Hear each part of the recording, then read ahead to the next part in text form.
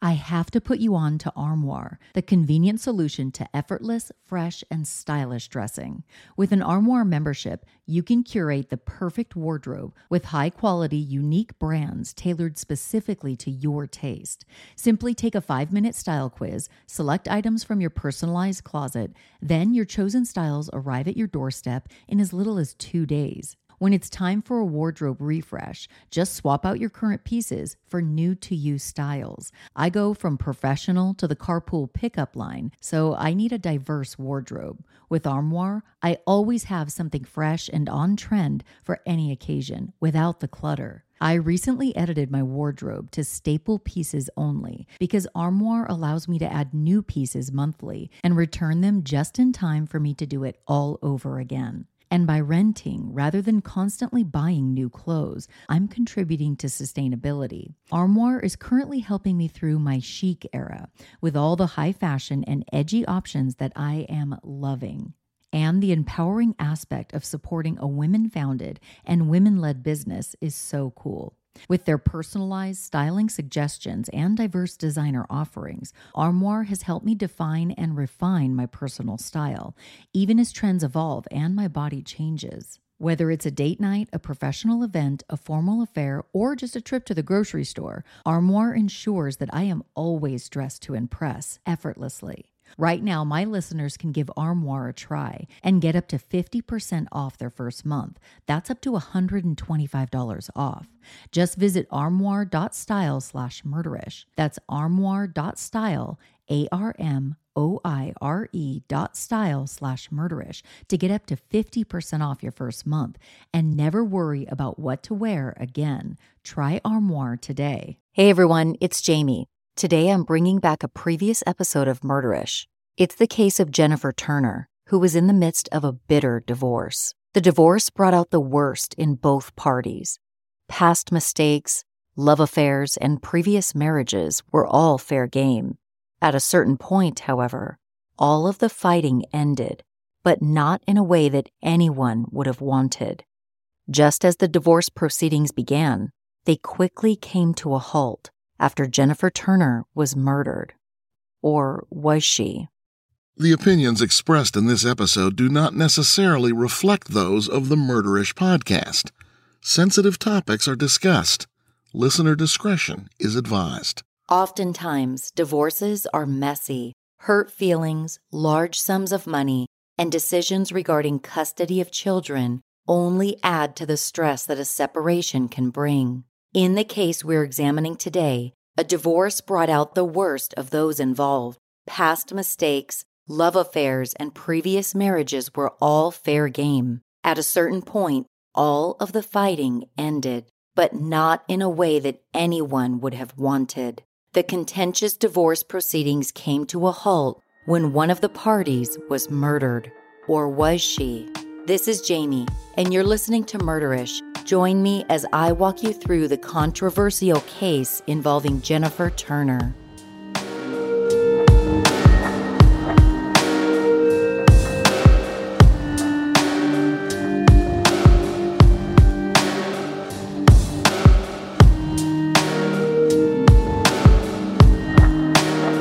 Kirk and Jennifer Turner lived together with their 2 children in Clemmons, North Carolina.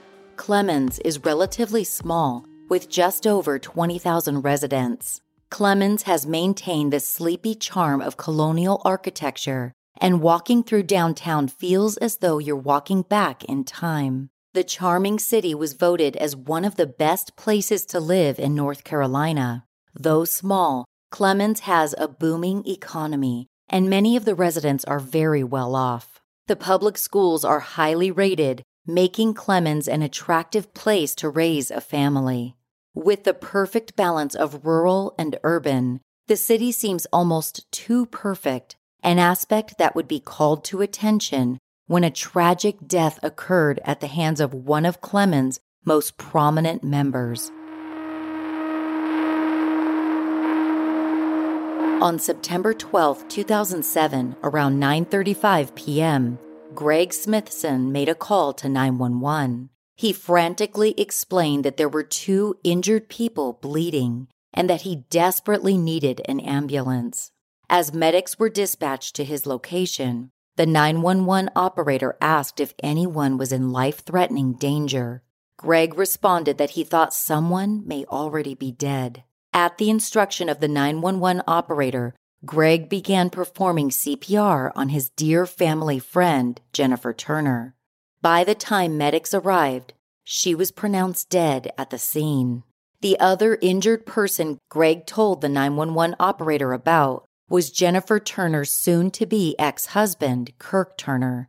Jennifer married Kirk Turner in 1985, and together they had 2 children, Wendy and Richie. From the outside, Jennifer and Kirk's marriage seemed idyllic. Kirk worked as a prominent dentist in Clements, North Carolina, where he brought home $650,000 per year. They lived a life of luxury and wanted for nothing. In 2005, Jennifer and Kirk bought a farm so that Jennifer could fulfill her dream of raising horses. Before meeting and marrying Kirk, Jennifer was married to another man. This marriage didn't last long and eventually ended in divorce. Jennifer was described by her friends and family as being kind and gentle, someone who would never show any anger. She was a loving mother, a caring wife, and a reliable friend. Everyone who met the tall, beautiful blonde loved her. She was a sweet but strong woman whom everyone believed was a perfect match for the town's most successful dentist. On the outside, Jennifer's marriage to Kirk seemed perfect, but behind closed doors, it was obvious that something was wrong. 2 years after moving to the farm, Jennifer's life seemed to be going so well. She had 9 horses that she cared for each day. She felt fulfilled as she worked hard daily to keep the farm up.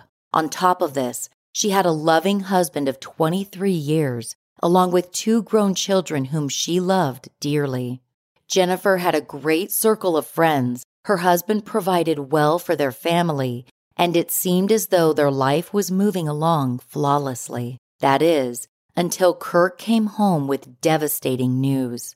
After 23 years of marriage, he told Jennifer he wanted a divorce. He confessed to his wife that for the past 2 weeks, he had been seeing someone else.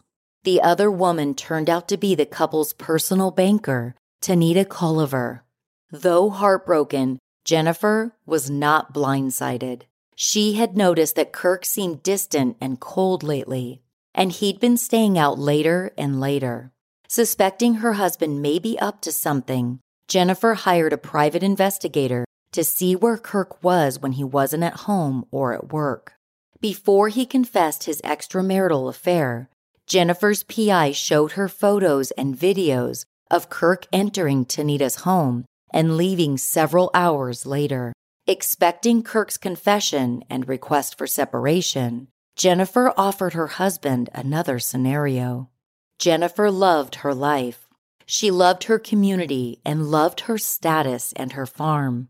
A divorce would be messy, embarrassing, and could destroy her life as she knew it. She told Kirk not to divorce her and said that if he was willing to stay married to her, she would let him continue his extramarital affair. He would be able to do whatever he wanted.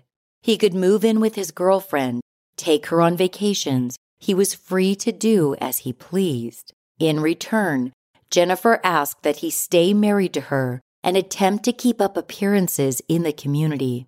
Kirk was shocked at the offer and immediately refused to even consider the possibility of staying in what he described as a loveless marriage. After his refusal, Jennifer continued to resist her husband's requests for a divorce. Kirk grew more and more upset each time his wife avoided the topic, and eventually he grew impatient. Jennifer confided in her daughter on one particular night that while speaking with her father, Kirk told Jennifer there is more than one way to end a marriage. This terrified Jennifer, and she began taking precautions to protect herself from her husband, who she now saw as a threat. Jennifer purchased a secondary cell phone that she kept with her at all times. She also began locking her bedroom door at night and also slept with weapons, including a bat, around her bed. Jennifer's daughter Wendy witnessed how terrified her mother had become of her father, and soon she became worried for her as well. Eventually, Jennifer agreed to the divorce. However, she wasn't going to go through the whole ordeal and be the only one publicly embarrassed. Jennifer filed an alienation of affection suit against Tonita Colvin, the other woman. This type of suit claims that the lover is the cause of the divorce and therefore should bear some of the financial burden of the partner who was cheated on, meaning that Tonita would have to pay Jennifer because of the affair. This lawsuit infuriated Kirk, who demanded that his wife revoke the lawsuit immediately. Jennifer refused, stating that everything in the suit was true and that she deserved the outcome of the lawsuit. Filing this lawsuit was one of the last actions Jennifer took before she was found dead inside of a shed at the feuding couple's home. The investigation into Jennifer's death began immediately. First responders tended to Kirk at the scene. It appeared he had suffered stab wounds. After treating him at the scene, first responders reported to law enforcement that Kirk was adamant that Jennifer attacked him first. He kept repeating this statement to everyone around him. He continued saying this well into the ride to the hospital. Greg Smithson, the friend who called 911, was quickly taken in to be interviewed. His account of the evening would be critical to putting together exactly what happened in the shed between Kirk and Jennifer. Investigators carefully reviewed the crime scene. Jennifer Turner lay dead on the floor of the shed, with multiple slashes to her throat and chest area. Blood spatter covered the floor, and a 7-foot spear was seen lying close by. It was obvious that a struggle had taken place. Authorities found 2 documents crumpled up on a table near the location where Jennifer's body lay. The documents were examined and revealed to be an affidavit from Jennifer's previous husband and an order to sell the ranch that Jennifer loved. The documents were taken in as evidence, along with the spear and other items. A medical examiner came to the scene to examine Jennifer's body. The examiner concluded that Jennifer died from blood loss after being severely cut twice in her throat and chest area. The cut to her throat was so deep, the medical examiner determined that she was centimeters away from being decapitated. Jennifer's clothing was removed and placed into evidence, and her body was transferred. After the scene had been examined and photographed, investigators called in a blood analyst team to determine whether the blood around the floor of the shed could help authorities understand what happened. The blood analyst team worked tirelessly to uncover everything the blood patterns could tell them about the scene of the attack. Their findings would later be used in court by both the prosecution and the defense. It was determined that Kirk had 2 stab wounds on his upper outer left thigh. The wounds went through his thigh towards the outside of his leg. Though he lost a lot of blood and required a blood transfusion, the injuries were determined not to be serious. Kirk was released from the hospital into the custody of police, where he was interrogated regarding his wife's death. Kirk didn't deny that he was responsible for Jennifer's death. He claimed that she had gotten angry and began stabbing him with a spear. In defense, Kirk said he took out a pocket knife he had on his person at the time and began swinging the knife at Jennifer to try to get her to stop attacking him. Kirk told authorities that he had no intention of killing his wife and that he didn't realize how badly he was hurting her until she stopped moving. He claimed that he had killed his wife because if he hadn't, she would have killed him. Kirk Turner was arrested and kept in police custody until bond was posted and paid. On the day that Jennifer was killed, Richie Turner, the estranged couple's son, was alerted by authorities about his mother's death. They explained to him everything they knew up to that point and told him that they would continue looking into what happened that night. Richie then called his sister and let her know the awful news. Gwendolyn, who goes by Wendy, was in disbelief when her brother broke the news. She was horrified. However, Wendy remembered that she didn't even have to ask her brother what happened to their mom. She knew that their father was responsible. The siblings, who had grown up close to one another, found themselves at odds. Wendy was positive that her father had malicious intent when he encountered her mother on the night of September 12, 2007. She believed that he had every intention of killing her mother. The divorce was stressful for everyone involved, and according to Wendy, her father had repeatedly accused her mother of trying to make the whole process as arduous and embarrassing for him as possible. This and other factors led her to believe that her father killed her mother intentionally. Richie, on the other hand, had grown closer to his father since the divorce process began. He had heard from his father that his mother had become increasingly aggressive, and Richie began experiencing some of her frustration in his own life. He recalled an incident at the ranch when she was belligerently screaming. Richie could picture how his mother might get angry enough to start attacking his father. He wholeheartedly believed that his father had acted in self-defense and in reaction to his mother's attack. This difference of opinion drew a hard line between the siblings, causing their relationship to falter to the point that they were no longer speaking to each other by the time the trial began. At their father's trial, the siblings sat on separate sides of the courtroom, Wendy sitting on the prosecution side, Richie sitting behind his father on the defense's side. Kirk Turner's trial began in late July 2009. Greg Brown led the prosecution, while Brad Bannon led the defense. The prosecution sought first-degree murder charges and planned to use forensic evidence to prove that Kirk was guilty of murdering his wife in cold blood. The defense took the position that Kirk had defended himself from his enraged wife. To begin the trial, the prosecution called to the stand Gwendolyn Wendy Turner. She was asked to recount for the jury what was happening within their family in the months leading up to her mother's death. Wendy told the jury that her mother had always loved horses, and that more than anything, she wanted to own a farm where she could raise horses and teach others to love them as well. Only 2 years ago, their family had moved to the farm to allow Jennifer to live out that dream. She began raising horses and tending to the farm, a job that could take up to 12 hours each day.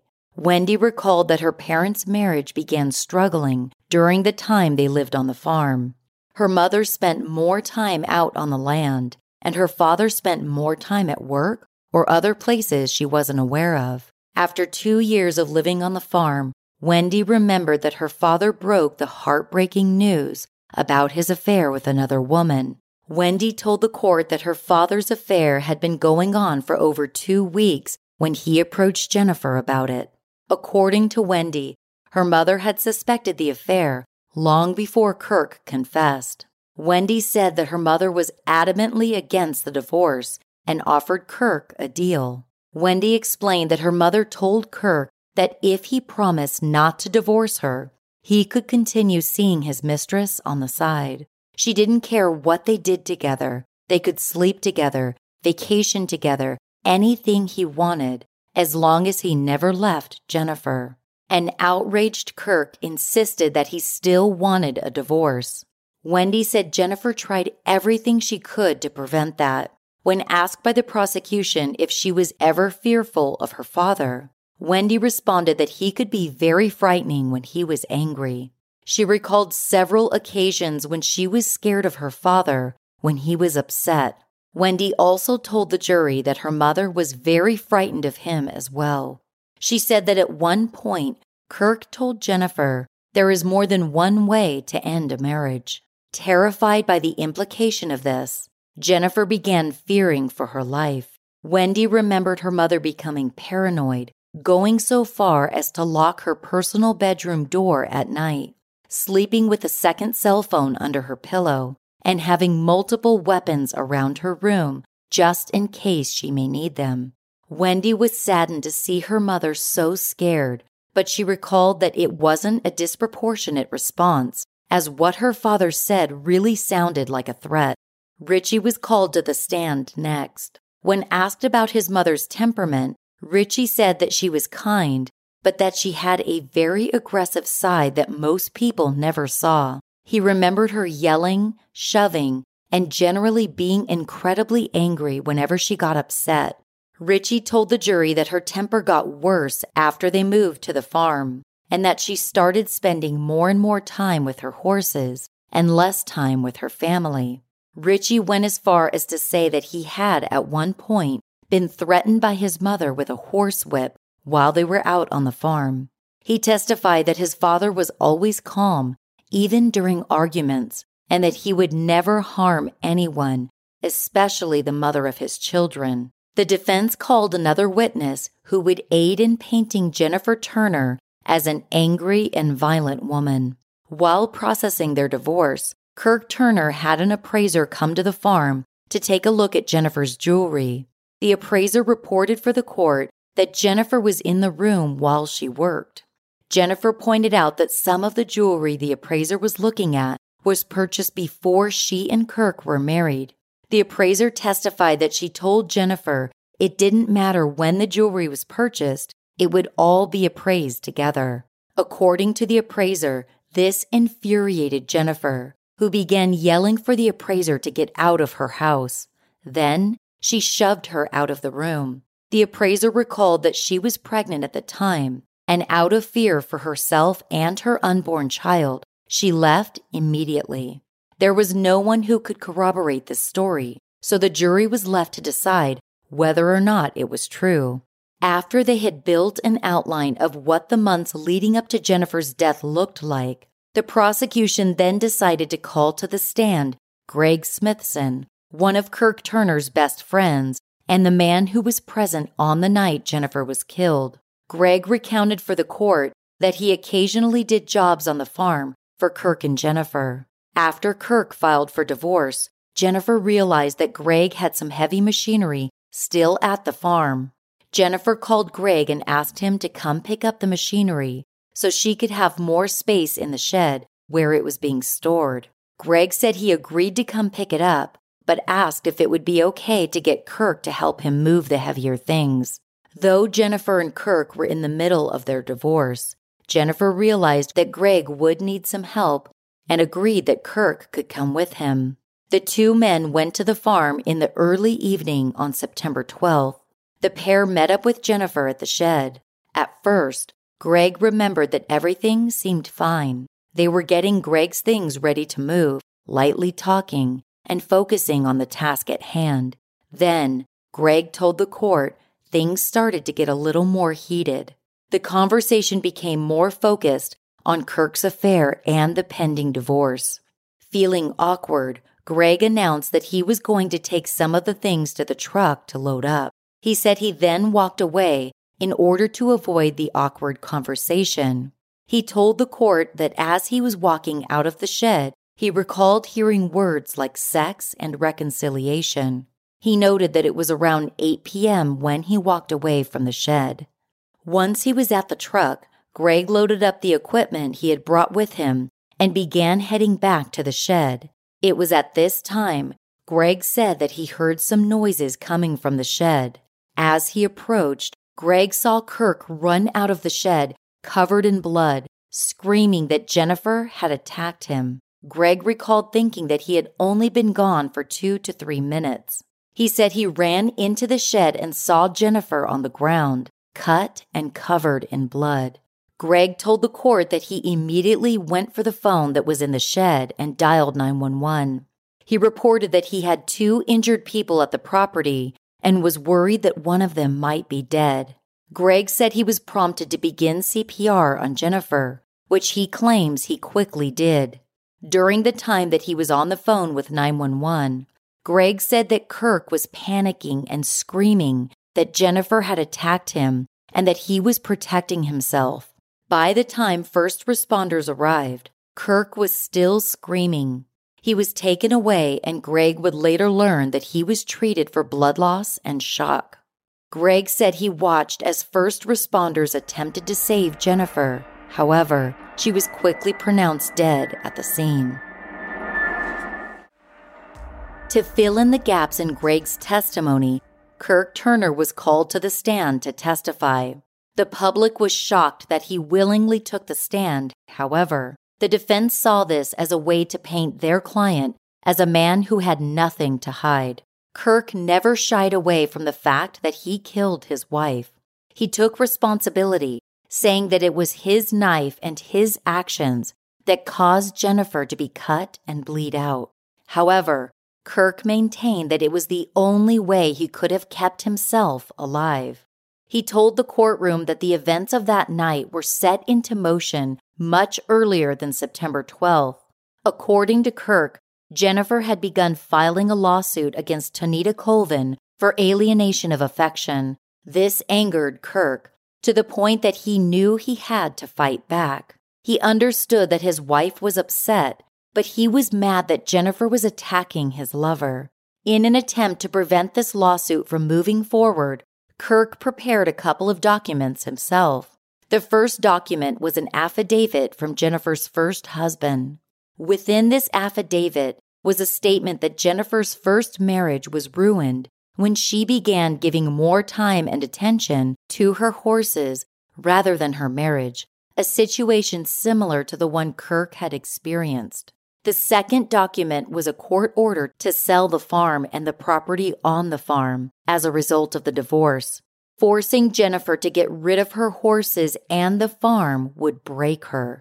Kirk planned to bring these documents to Jennifer's attention the next time he saw her. Soon after he completed the two documents, Kirk said he got a call from his best friend Greg, who needed to pick up some equipment from Jennifer's farm. He said that Greg asked if he could help. Kirk agreed and made sure to bring the two documents along with him. Kirk told the courtroom that once Greg had left the shed, he showed Jennifer the documents he had with him. He said he told Jennifer that he would use them if she didn't drop the alienation of affection suit against his mistress. According to Kirk, that was the point at which Jennifer got angry. He alleged that Jennifer wadded up the documents he handed to her, and then she grabbed the weapon that was closest to her, a 9-foot decorative spear that sat leaned up in the corner of the shed. Kirk claimed that when he realized how upset Jennifer was, he begged her to calm down so they could talk. He said he tried to reason with her and told her that he wouldn't use the documents unless she forced him. Kirk told the jury that Jennifer would not calm down and that she was poking the spear in his direction. As Kirk tried to calm down his enraged wife, he claimed he began feeling a searing pain in his thigh and realized that Jennifer had just stabbed him with the spear. Astonished and in shock, Kirk said he watched as she lunged toward him again with the spear, stabbing his thigh once more. At this point, Kirk said he pulled out a pocket knife that he always had in his pocket. He claimed that he was terrified of Jennifer, and he believed she intended to kill him. Kirk said he opened up his pocket knife, which had a 4-inch blade, and began swinging it blindly in the general direction of his wife. Kirk then stood up on the stand and mimicked the way he allegedly wielded his knife. He stood with his eyes closed, arm fully extended, waving his hand back and forth with a soft swing. Kirk claimed that once he stopped swinging his knife, he opened his eyes and saw that he was standing over Jennifer, who was lying motionless on the floor. It was at that point he ran outside of the shed, frantically telling Greg what happened. During the prosecution's cross-exam of Kirk, Brown, who led the prosecution, asked, "When did you decide to kill your wife?" Kirk responded, "I couldn't tell you." Though Kirk Turner had presented a somewhat believable story, the prosecution knew that the evidence contradicted some of what he claimed, enough to likely cause doubt in the minds of the jury. Jennifer had been centimeters away from being decapitated. The prosecution pointed out that near decapitation is not likely to occur from someone blindly waving around a small pocket knife. Some experts also thought that the wounds on Kirk's thighs were almost too clean and convenient. One forensic expert who assessed Jennifer and Kirk's injuries noted that Kirk's 2 stab wounds were almost perfect. They were on the outer sides of his thigh, through the skin and fat, not muscle or bone, and the stab wounds were perfectly clean. This would mean that the blade would have to go in and come out in a smooth manner, without ever twisting, shaking, or moving in any way that could tear Kirk's leg. If Kirk's story was true, the expert believed that an agitated and enraged Jennifer would have produced much messier cuts that would cause a lot more damage than what was present on Kirk's leg. In fact, the type of wounds they found on Kirk were injuries that would typically indicate self-infliction. Authorities who initially examined the crime scene also said that Kirk's story did not match up with the evidence. According to Kirk's testimony, he sliced at his wife while they were both standing up, and that once she was on the ground, he left. Despite this, authorities reported that the majority of blood spatter was close to the ground. Jennifer and Kirk had been standing next to a table and a shelving unit while they were fighting. Jennifer's carotid artery had been severed, meaning that with every beat of her heart, blood would be spurting out of her chest. If Kirk's story was true, that would mean that blood would have sprayed onto the table or up high on the shelving unit, and it would have continued down the side as Jennifer fell to the ground. The odd thing was, the only blood spatter was found on the floor of the shed and the lower end of the legs on the table, meaning that Jennifer did not start bleeding heavily until she was on the ground. According to the authority testifying, this would lead them to believe that Jennifer was not stabbed or cut while she was standing. Rather, she was already on the ground when she was attacked. Authorities also identified another inconsistency that alarmed them. Kirk claimed that Jennifer had stabbed him twice with the 9-foot decorative spear. However, when examined, the spear had no fingerprints from Jennifer. And though the spear allegedly was only used to stab Kirk, the spear mainly had Jennifer's blood on it. These facts contradicted Kirk's story and further led the investigators to believe that he was not being completely honest about what happened in the shed.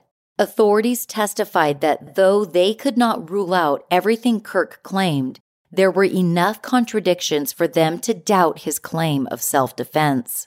The prosecution's lead investigator, Johnny Marks, believed there was more blood evidence that contradicted Kirk's story. Marks testified that the bloody footprints left behind at the crime scene indicate that Kirk was not the first person injured in the shed. A forensic blood analysis done on the bloody footprints revealed that Jennifer's blood was underneath Kirk's blood and was already drying by the time Kirk's blood began dropping on top of it. If Kirk's story was true and Jennifer attacked first, Kirk's blood would have been underneath Jennifer's blood, but that was not the case. The prosecution zeroed in on this as key evidence to show that Kirk's story was false and that he had intentionally murdered his wife before injuring himself. Another discrepancy the prosecution pointed out to the jury was the amount of force Kirk would have to use to kill Jennifer versus just incapacitating her. The prosecution wondered why Kirk had to go so far as to kill his wife when he could have easily overpowered her and simply gotten her to stop attacking him. Instead, Kirk took out his knife and began stabbing her. The prosecution noted that the logic did not seem to make sense, and that any human with a heart would first attempt to de-escalate the situation before bringing out a lethal weapon. In response to Greg's testimony, the prosecution had some questions concerning a questionable timeline. Greg claimed to have left the shed around 8 p.m. and that he was only gone for 2 to 3 minutes. Greg said he called 911 as soon as he got back to the shed. If this was true, Greg would have called 911 a few minutes after 8 p.m. That said, this was not the time that Greg called. In fact, Greg called 911 at 9:35 p.m., over an hour and a half after he claimed to have left the shed to go to his truck. When questioned as to why there was such a discrepancy in his timeline, Greg responded that he wasn't tracking every minute of the day and that he must have been confused. Because of this, there were 90 minutes that were not accounted for in both Greg and Kirk's stories. The prosecution alleged that this gap in time was used to stage the perfect crime scene before calling 911. Greg also claimed that he gave CPR and mouth-to-mouth to Jennifer while waiting for first responders. If what he said was true, Greg would have been covered in Jennifer's blood and presumably would have left bloody handprints on the phone that he was going back and forth to while giving CPR. When first responders arrived, they recalled a distinct lack of blood on Greg's hands. This made investigators and the prosecution doubt Greg's account of events. This suspicion was further confirmed when the medical examiner concluded that Jennifer did not receive any noticeable chest compressions on the night she died. Though the prosecution firmly believed that Greg was either involved in Jennifer's murder or at least assisting in covering it up, there was not enough evidence to prosecute him, so they focused solely on convicting Kirk Turner. The defense brought up their own blood analysis expert, who concluded that Kirk's story did hold up. Marilyn Miller examined the clothes that Kirk was wearing on the night Jennifer died. Miller noticed that the pocket Kirk typically kept his knife in only contained DNA and blood from Kirk. This fact led the defense to believe that Kirk's story of self-defense was true. If Kirk had, in fact, attacked Jennifer first, his pocket knife would have bloodstains from him and Jennifer. Because it only had his blood, the defense argued that Jennifer had to have attacked first.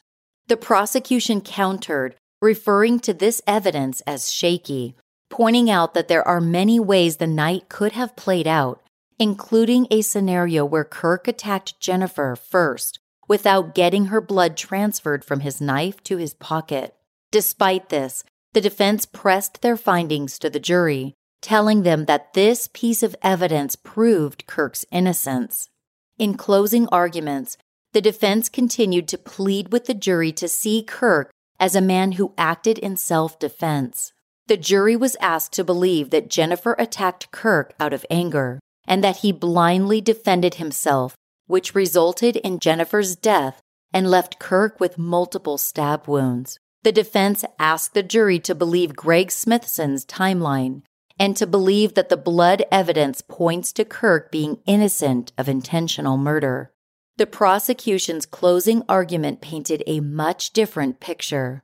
They alleged that, embarrassed by his very public divorce, a pending lawsuit against his mistress, and millions of dollars at stake, Kirk wanted Jennifer out of the picture.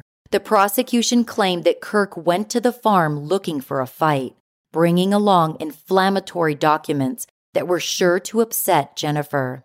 He brought the documents to her, told her to drop the lawsuit, and when she refused, he snapped, slicing at his wife with a knife he had in his pocket.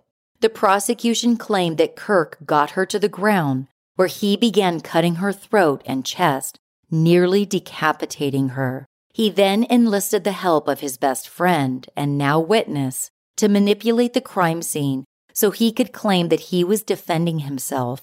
Kirk inflicted 2 wounds on himself to appear as though he was attacked, and together, Kirk and Greg made the scene look as though there was a fight, not an attack, according to the prosecution.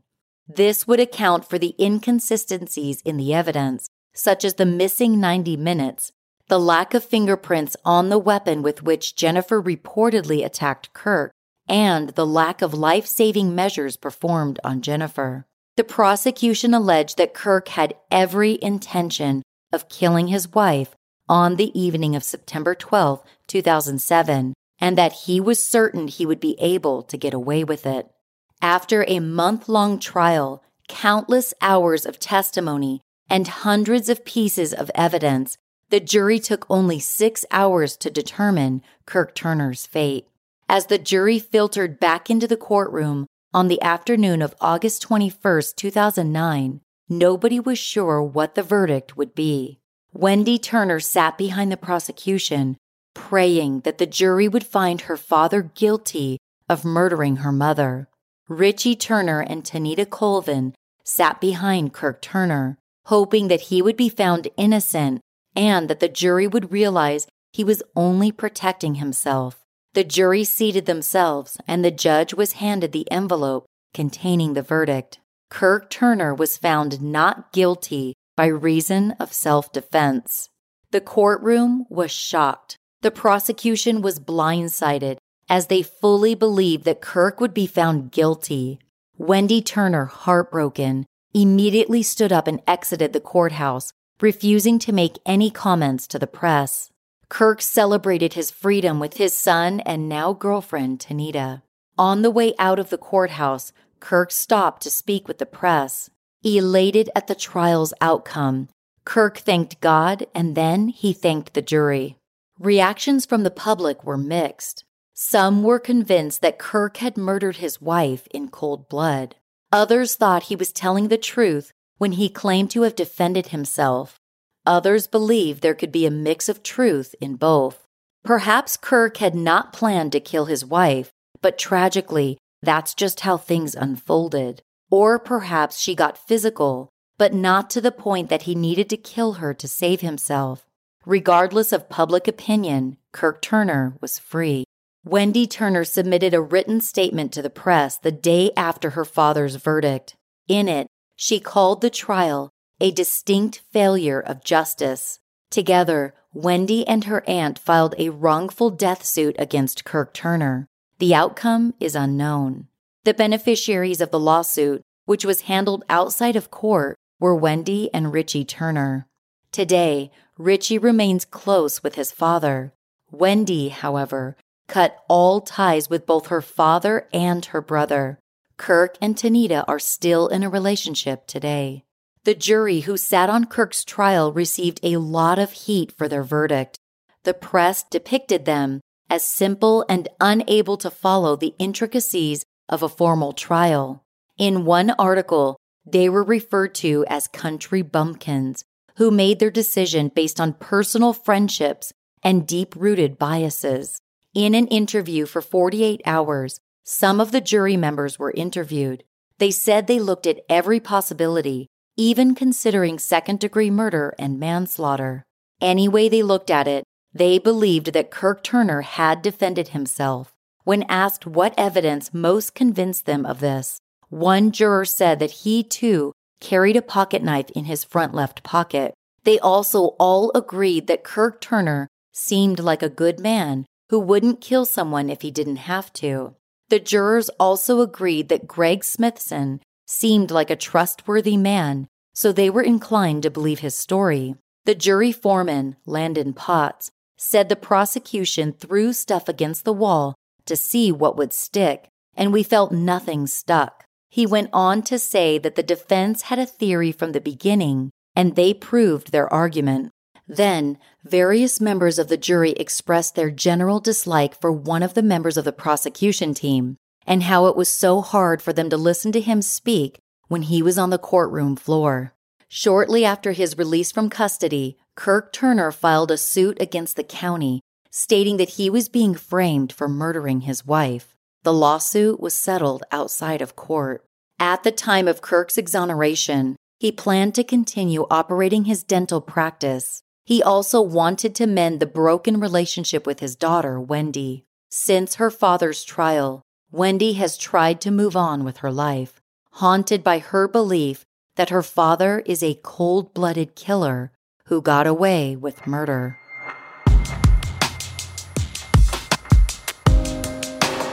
Thanks for joining me on this episode of Murderish. Don't forget to subscribe to or follow my new podcast, Judgy and Juryish. It's available wherever you listen to podcasts. Check out Murderish.com if you want to buy Murderish merch like t-shirts, face masks, coffee mugs, and more. If you can't get enough Murderish, subscribe to our Patreon service to get immediate access to bonus content only available to Patreon subscribers. There's a link to go behind the scenes and become a Patreon subscriber at Murderish.com.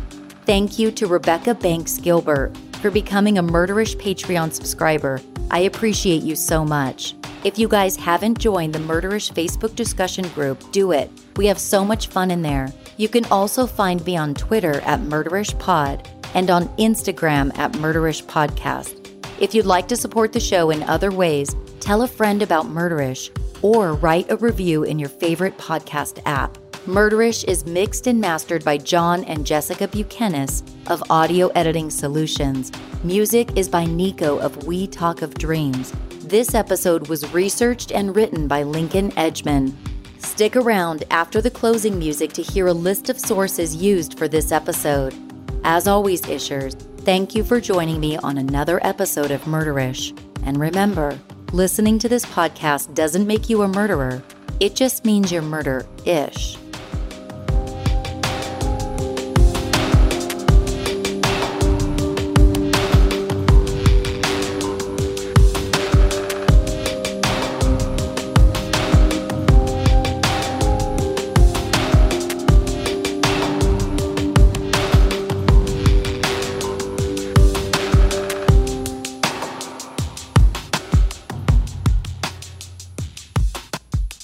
Sources for this episode include an article at journalnow.com dated August 22, 2009 by Michael Hewlett and Salem Hewlett Winston, an article at journalnow.com dated April 27, 2018 by Michael Hewlett, a CBS Interactive article at cbsnews.com dated 2010 by Paul LaRosa et al., a CBS News CBS Interactive article at cbsnews.com dated April 30th, 2010 by CrimeCider staff.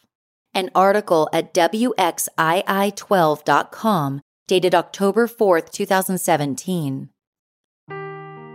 Seeking the truth never gets old. Introducing June's Journey, the free-to-play mobile game that will immerse you in a thrilling murder mystery. Join June Parker as she uncovers hidden objects and clues to solve her sister's death in a beautifully illustrated world set in the Roaring '20s. With new chapters added every week, the excitement never ends. Download June's Journey now on your Android or iOS device, or play on PC through Facebook Games.